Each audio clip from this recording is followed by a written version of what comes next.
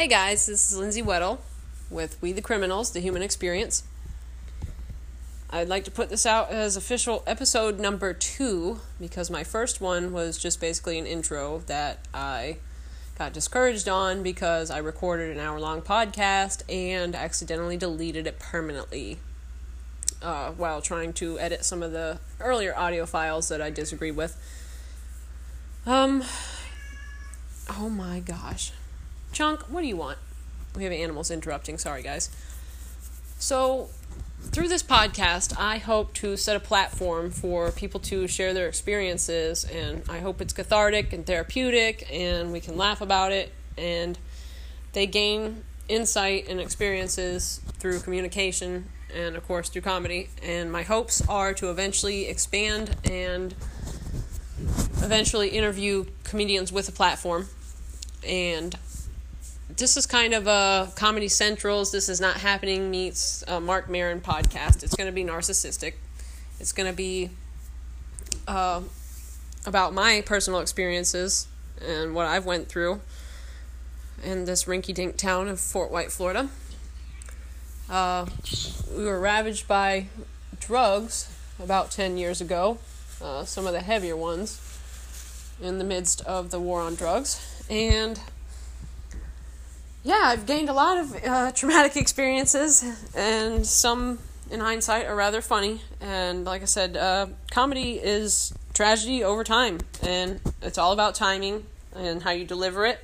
And I think that with every bit of laughter, there's a bit of humiliation. So, humility before laughter. Let's see, where do we start? I'm from a family of 6. I have 3 sisters. My 2 younger sisters are twins, and my older sister is my only role model for the time being, as she and I are the only 2 in this town, I'm convinced, did not start and continue on the meth train. Now, my parents divorced when I was 15, leaving me and my sisters to fend for ourselves. My little sisters were 13 years old, and they basically just kind of went back to their roots. They became children again themselves. They were like teenagers.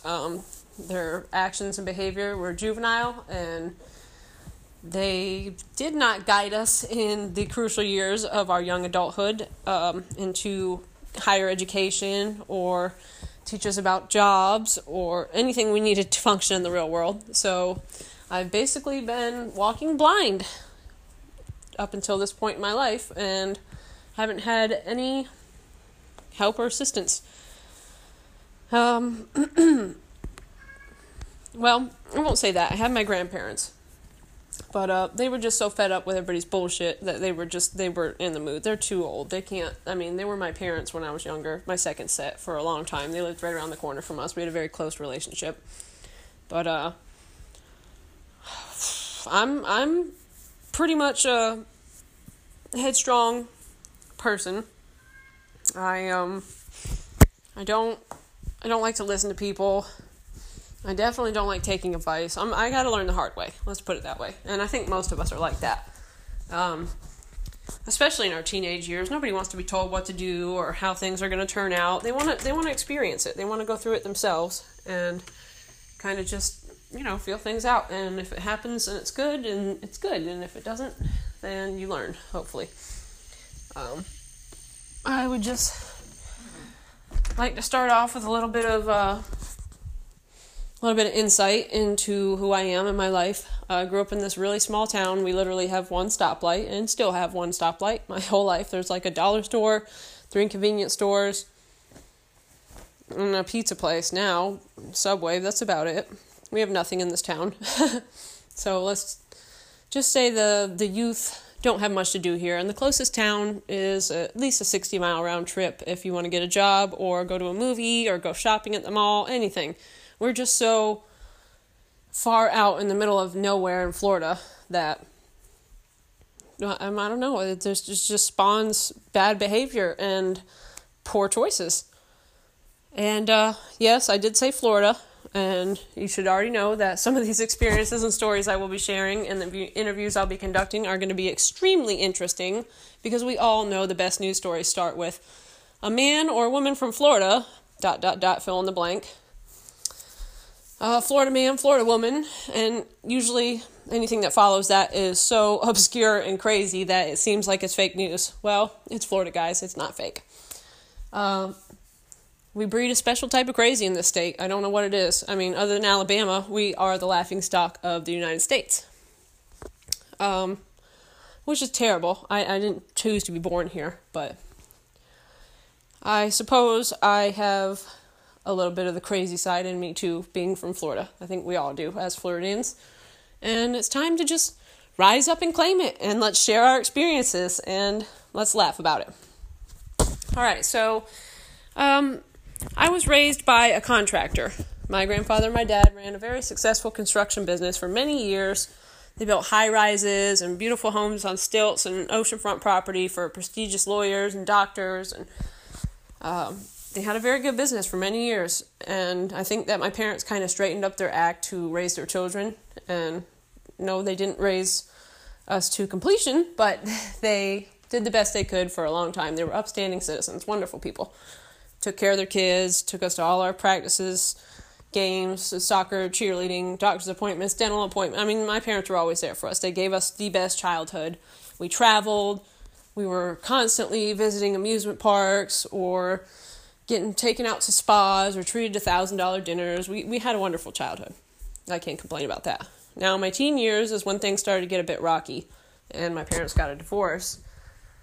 And me and my older sister were luckily old enough to get a job and fend for ourselves and take care of ourselves, while my little sisters were kind of just left in the dust to just spiral out, and they started drinking, abusing drugs, taking pills, and it progressed from there to meth. When it hit the scene out here, it ravaged the whole town. I mean, it got 2/3 of my family, my immediate family, and all my friends. So here I am, 16, me and my friends, like, the biggest thing we would go do is we'd all load up in my friend's truck, ride to the river, drink a few beers, and smoke a joint. And somewhere along the line, that wasn't enough for some people. And they took it even further. And they started taking pills. And when the pills got too expensive and more scarce because of the opioid epidemic, then they switched to meth, which was a cheaper drug for a better high, I suppose.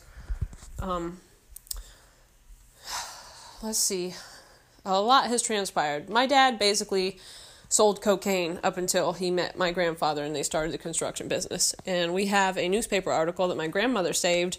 Big black and white letters, bold as can be on the front page. Drive through and get your Coke. Now, this was a pun because my father owned a drive-through convenience store. So, of course, you could drive through and get a Coca-Cola or, of course, a bag of Coke. Drive through and get your Coke. And they bonded my parents out. My mom was with him at the convenience store at the time. She was rather young, still a juvenile. And my father was in the stages of early adulthood. And my grandparents bonded them out and moved up here to Fort White, Florida, in north central Florida, to start a life. And they had 4 children, started a business, everything was great. And then when they got divorced, basically my father and my grandfather took a business trip over to Texas to rebuild some of the homes and structures that had been demolished by one of the hurricanes. I can't remember which one exactly, but it was catastrophic, and they went over there for business, and they were sending money home, large amounts of money. And my mother, who had one child, 18, leaving the nest, another 15 who was working with, well, it was me. I was the one who was 15 working with my older sister, and I was getting ready to leave home too. And so my little sisters were just basically at their friend's house all the time. She was home alone, and I think she got what we call empty nest syndrome. And she kind of just didn't know what to do with herself or with her life. She had known nothing else but us kids for the last 20-some years. And, I mean, about 20 years. I mean, I don't know, my timeline's a little muddy. I did drugs, too. I took pills for 10 years. And we'll get to that. But basically, she was left to her own devices, and she had no hobbies, no job. She was a stay-at-home mother. She knew nothing but driving her kids to soccer practice, doctor's appointments, and being a homemaker. And we had this neighbor growing up. She was a crackhead, and she would basically, every time her husband got a check, now he was military, ex-military, had a Purple Heart. Every time he got a check, she would grab his credit cards, his debit cards, and drive his Hummer and all his medications out to Cracktown so she could sell everything she could for that next hit. And she'd come home at the end of the weekend, basically because my parents would, the veteran, the man, the very nice man, would come knocking on our door and plead for help to get a ride up to where his wife was at, essentially smoking crack. And us being the good Christian, upstanding citizens that we were, we would help him every week, drive him to go get his car back, get his credit cards, and straighten everything out with his banks to get his money back, and probably, back to his doctors to get his medications and whatnot that she had sold off. So, I think, now this is alleged, of course. Most of the stories I'm telling are what I've heard through the grapevine or what I know to be true through just making my own inferences and common sense. But I don't want to implicate anybody indefinitely because I don't know for sure.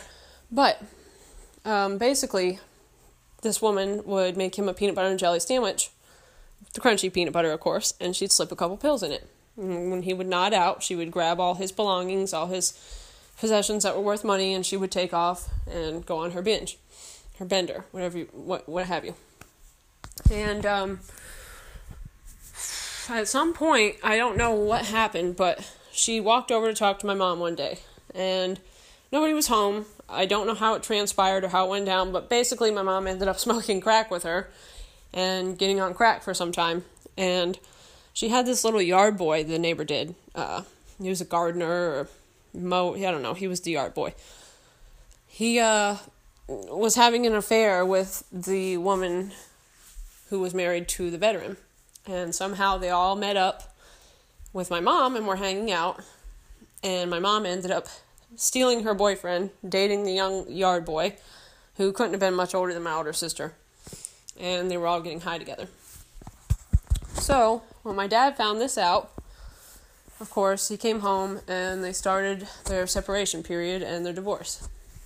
Well, Mom had gambled away almost $250,000 that was supposed to be put towards bills, savings, just everything. And we were basically, the bank was foreclosing on our childhood home that my father built with his own hands from the ground up.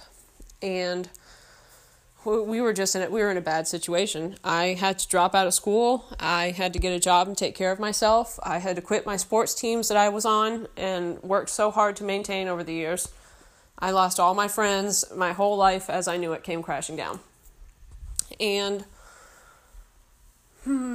well, from there, I moved with my older sister out of town, a couple towns over, and we worked and lived together and paid bills for a couple years. And she found a boyfriend who eventually she married. And, young newlyweds don't want their younger siblings living with them. We had another roommate, a friend of ours, Ashley, lesbian girl. Not that matters, but she's a cool chick. And we're all still friends to this day, but basically they wanted to start their young married life, so me and Ashley moved back home, her to her mother's house, and me to my parents' house. And I came home to the situation of my parents living together and being separated, but my mom lived in my old bedroom with her boyfriend. So this was a very volatile and dangerous situation. And it was uncomfortable, it was depressing. I've had anxiety and depression that stemmed from that for years, and I've just recently overcome it. I had to take medication for a long time, and it just got to the point where the medicine that they put me on, I hated it. It was like a zombie. It was some type of benzo. I think it was called, it's not Valium. It's not Xanax. Well, we'll come back to that. I can't remember the name of it right now. Popular benzo, and it wasn't sitting well with me. It didn't. So they switched me over to Xanax. I was on this for I would get crippling panic attacks out of nowhere for no reason. And I just got to the point where I was just sicking.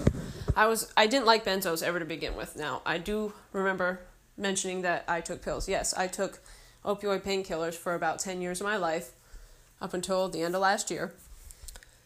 And that stemmed from 2 accidents where I was rear-ended, and it completely screwed up my neck. I basically have 1 good vertebrae out of 7. My C1 is the good vertebrae. My 2 and 3 are collapsed, no disc, and the bones are now fused together. And my 4, 5, 6, and 7 are bulging discs. And I have what's called swan's neck, where your C-curve is completely backwards from the impact of the whiplash. Now, granted, these are some substantial injuries, and it did merit me having opioids as medication afterwards. But, of course, nobody tells you when the doctor writes you a prescription that you start off taking what you're supposed to, and then, eventually they stop working as well as they did, and you take another one, then you take another one, then you take another one, then all of a sudden you're abusing pills, and they don't tell you that you're going to have severe withdrawal symptoms and addiction for years afterwards, which is basically the opioid epidemic in a nutshell. Doctors overprescribing and not knowing the fallouts for the patient years in the future, which is what we're dealing with now. And they're trying to treat it with Suboxone and Subutex, which is not a good alternative because the people that were abusing opioids are now abusing the Subutex or the Suboxone. Whatever, it's the same thing. There's a slight difference. But basically, I got clean last year, October 8th, 2018. And it was about 23 days of cold turkey in it. Now, mind you, I wasn't using pills heavily at this time. I was just taking them as performance enhancers and had weaned down quite a bit before I went cold turkey. And I refused to take the Subutex because when I would get sick from the opioids, it was nowhere near as bad as getting sick from the Subutex, which is what they tried to treat the opioid withdrawal with. And I lost my sister-in-law, a very good friend of mine, about 20 days after I quit last year, which did cause me to relapse. I started taking pills again, not heavily, just here and there, and I'm clean again. So this is my journey, my experience, and I'm hoping that this podcast saves my life. And if anybody's listening that is having a similar experience or loved ones with a similar experience, I hope it saves their life. And this is more for me and more cathartic and therapeutic for me than it is for listeners. But like I said, I hope to gain some sort of a platform to be able to help people talk about these things that nobody wants to talk about.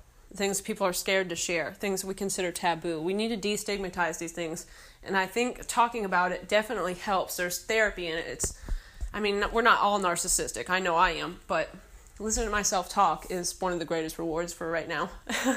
And I don't know. I think that it needs to be a conversation.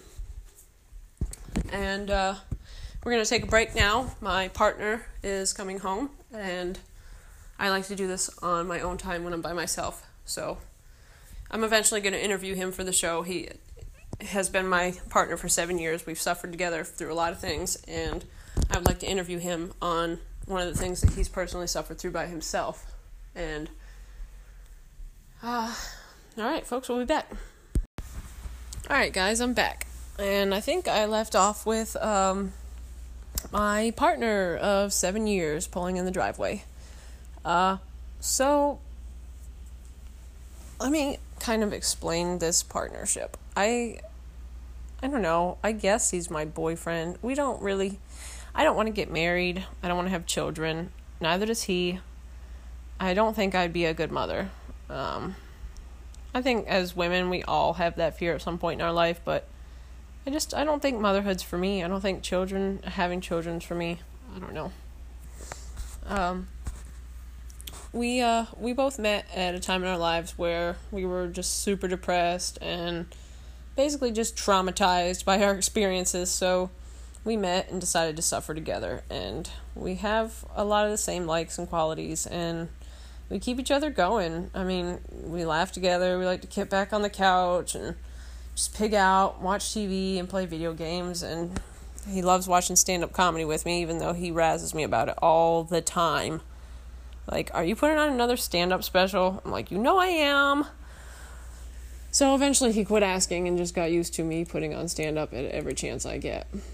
And I'm obsessed with comedy now. I think that it's healing. It's therapy, definitely, for sure. So, yeah, my parents divorced. Mom started smoking crack with the neighbor, and my dad went back to selling meth. He got in such a depression that he let his business go, all his friends and business connections. I mean, everything. He just gave up. I mean, had been with my mother 28 years, and that's all they knew was each other and their kids. And suddenly he was just left with nothing, and his whole world came crashing down. So I don't blame him for all of this and everything we've been through, but I do resent my parents to some extent for just not caring. I understand that their lives fell apart. I get that. I understand they lost each other as companions, and that's basically all they knew. But they had 4 children that they brought into this world, and 3 of us were still juveniles. We had no upbringing into the real world. All we knew was Barbies and Disney princesses at this point, and I don't understand how for so long they watched all of us suffer and spiral into addiction from their negligence, basically. They gave up on us when they gave up on themselves. I don't know. I don't understand the concept. How are the 2 people that are programmed to love you and take care of you, how do they just give up on you? I don't get it. This is why I don't want children. I'm sure on some level every parent screws their child up in some way. Even if it's just a small fear of frogs or something more extreme. I don't want another human being to resent me the same way I resent my parents. Now, that's not to say that I don't love them. I do love them, just from a distance. They are very toxic people, and I'm better off without them. I mean, I don't know if I was better off with them to begin with, but we don't get to choose the hand that we're dealt, so you just take it and roll with it, and you just kind of make the best of it, I guess, because at some point in your adult life, you have to stop blaming your parents for your problems and stop playing the victim card and kind of stand up on your own 2 feet and move past it. And some people do that by having children of their own. Like I said, I'm not having kids, so this is my podcast. So my dad started selling meth. Our childhood home was being foreclosed on, and it was like a flop house for all of my friends. We had 5 bedrooms, 3 bathrooms in that house, so a lot of my friends and my sister's friends have moved in, and we were all just getting high all the time. We'd get up, go to work, come home, party, drink, smoke pot, whatever, take pills, and I got left in the dust on the meth scene because everybody graduated to meth, and I'm such a high-strung person naturally that hard drugs that are like uppers are not my thing, because I'm already basically running at 200 miles an hour, and if I were to take uppers, which I've tried cocaine, I tried meth one time, they're not for me. You know what an owl does when they spin their head around on their shoulders? Well, that's like me, except mine just keeps revolving when I'm on uppers. So, not for me. Was never really into the benzos, which I was forced to take by my doctor for some time until I eventually went in and just threw the bottle back at him and said he could shove them up his ass because I didn't like feeling like a zombie. So I suppose my drug of choice would have been oxycodone, which was also prescribed to me by a doctor. And I started abusing it and buying higher milligram pills on the street. I did pills for 10 years. In this time, my father got busted for selling meth. I was there when the cops raided the place.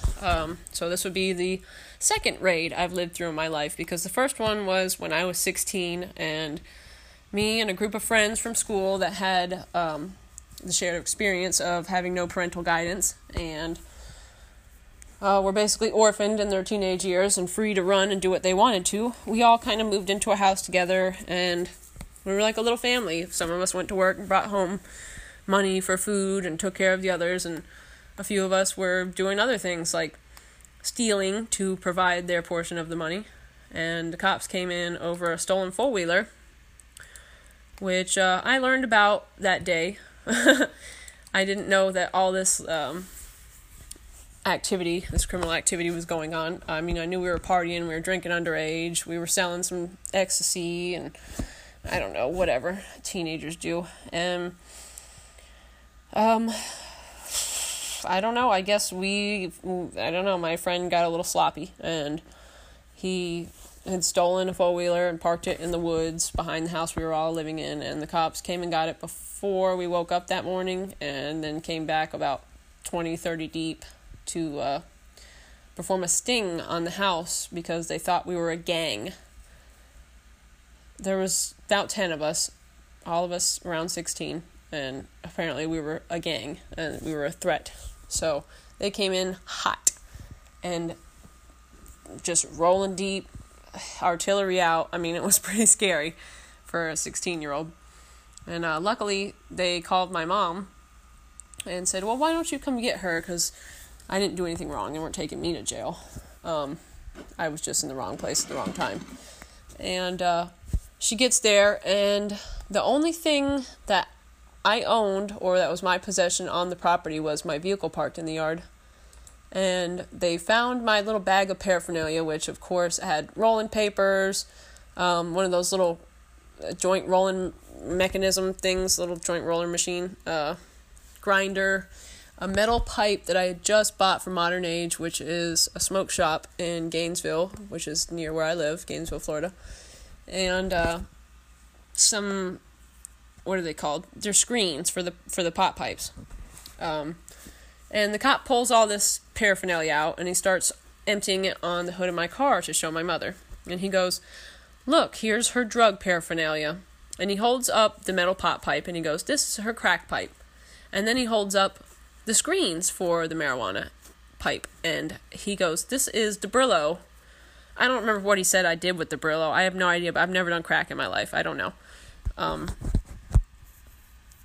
don't know what it would be used for. He said it was for something, for smoking the crack or something. And my mom was just laughing because she knew what these things were. She smoked pot. I mean, my parents were hippies. They always smoked pot. That was like one of the coolest things about them. But she was like, well, I'll just take her home. And she's just giggling. She can't quit laughing at this cop. And he's like, well, I think the cop now suggests that she beat me or hit me, to punish me for being a bad teenager and apparently smoking crack.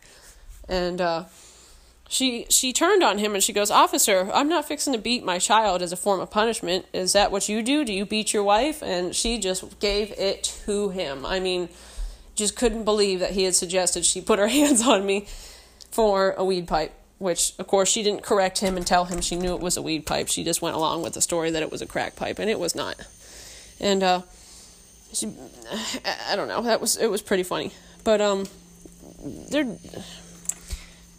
I have all the respect that is deserved for our local law enforcement, and I've had some bad run-ins with them that weren't caused by me, which we'll get into that later. But they're just not great at their jobs. Well, this was also 10 years ago, so I'm not speaking to how they are now and who is employed by the Columbia County Sheriff's Department currently. But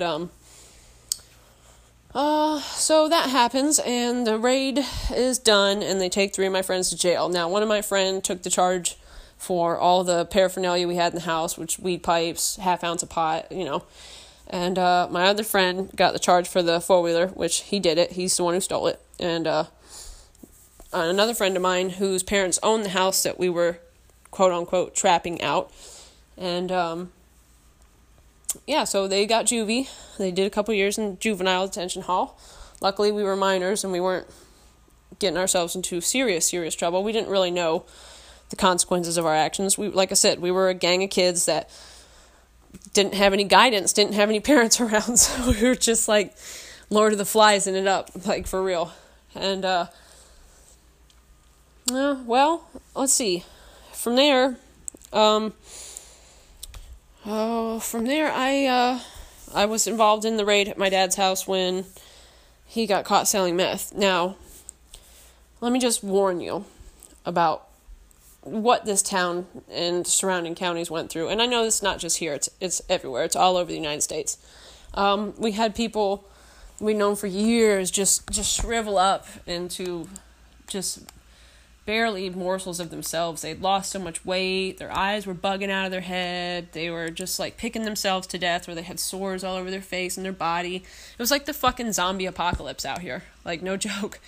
And it was the scariest thing, of being in a room at a party with all my friends and there's 30 people smoking meth in the room around me and like tearing shit apart, like little RC cars and lawnmowers and small equipment and what have you, and they think they're fixing things, but they're really just tearing shit up and they can't remember how to put it back together because they're so high.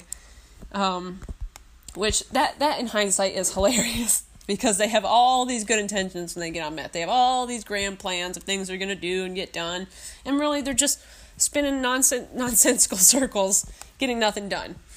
But it's scary to be the only sober person in a room of 30 people smoking meth, because the reality of it is, I mean, it's scary. I mean, it was mortifying to watch my friends and family be consumed by this drug. Now, in hindsight, both of my sisters, my little sisters who were doing the drug, they're now incarcerated and they're clean. My younger sister has been in prison for a year now. She gets out in October. She's been holding a job while in prison and forcibly sober. I'm proud of her, and I hope she decides to keep it that way when she gets out, because she has a lot of building to do. Starting from scratch, rebuilding your life after drug addiction, which so many of us can relate. I love them all. I don't judge them for what they do or what they've done, because we've all been there in one way, shape, or form. I don't give a shit if your addiction is a chocolate bar or a cup of coffee or working out or what have you. So we all have a vice. Some of them are detrimental to our health and some are not. So, put it that way. My other little sister is in jail right now too. She violated her probation, and she recently caused a car accident where she ran 3 stop signs because she, quote unquote, took a little meth. And a man died. He lost his life. He's about 79, 80 years old. And we thought 2 people had died in the accident, but it turns out the other one that was life-flighted to the hospital in Gainesville lived. So only one man lost his life, and I think that's a good thing. That's great. 2 people didn't die. It's tragic that one person did lose her life, but she's not guilty of this crime. And for just the basic fact of she didn't know what she was doing. She was in a drug-induced psychosis. They were talking to people that weren't there. I suppose that's hearing voices. I mean, they were just so far gone in this drug that they were just a shell of themselves. And she is in jail now and asking, she says, I heard I got in a car accident and somebody died. What's going to happen to me? She has no recollection. She says, I remember getting in a car accident, waking up in the hospital. She doesn't remember what she did, how it happened, and she's terrified herself of what she's fixing to experience and go through. And I don't know how to help her or what's going to happen to her, but all we can do is hope for the best. And hopefully the judge has had some experience with addiction, maybe not personally, but through another family member or friend, and maybe he or she will have some compassion and deliver a lighter sentence, because she doesn't deserve to have the book thrown at her. Now, she may deserve some reprimand, some consequences. Now, I'm not saying she should walk away from this. I know something has to be done about it, of course, because there was a loss of life. But there's a fine line between guilty and innocent, and I think she's definitely straddling the fence on this one. And so back to the second raid. My dad, our childhood home was getting foreclosed on. Luckily, he was able to sell it to a friend of ours that grew up down the road from us. Her and her husband and their 4 kids now live in that house. And my dad lives in a shack on an acre of land. It's technically a storage shed that he's converted into a home. Which, don't do meth, kids, because it will ruin your life. He was caught stealing electricity from the neighbor in the house that was being foreclosed on before he was caught for selling meth. And he's just in a shithole right now. Just living life in a shack and just doesn't care. I mean, he's coming out of his depression from the divorce. It's been a long 10 years for all of us. And the heavy drug use has kind of left us in a state of mind that we were in 10 years ago. So for me, I feel like I'm still 16. And then my dad probably still feels 40. And so does my mom. But they're no longer 40. And I'm no longer 16.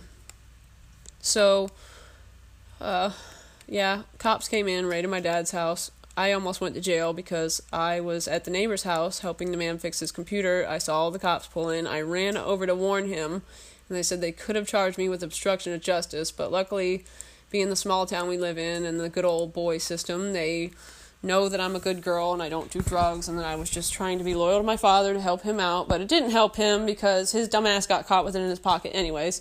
But, so he's been on probation for 3 years. He got 5. I think 1 was house arrest and 4 were, maybe it was 2 on house arrest. I don't know. But he's doing good. He's passed 52 drug tests to date, and all of his check-ins with his probation officer have gone well, so he is still out and working his job, and he's doing good. And both of my sisters are clean now, doing time, incarcerated, forcibly clean, and all we can do is hope for the best, and hope that they've had enough time to be sober, to gain the clarity, and to realize that they were on the wrong road in life, and that they need to turn it around and make better decisions. So, that's where we're all at. Oh, as for me, I can say that, when times are bad, they're really bad, but when they're good, it's bittersweet. I mean, now, after all this has happened, everything we've been through.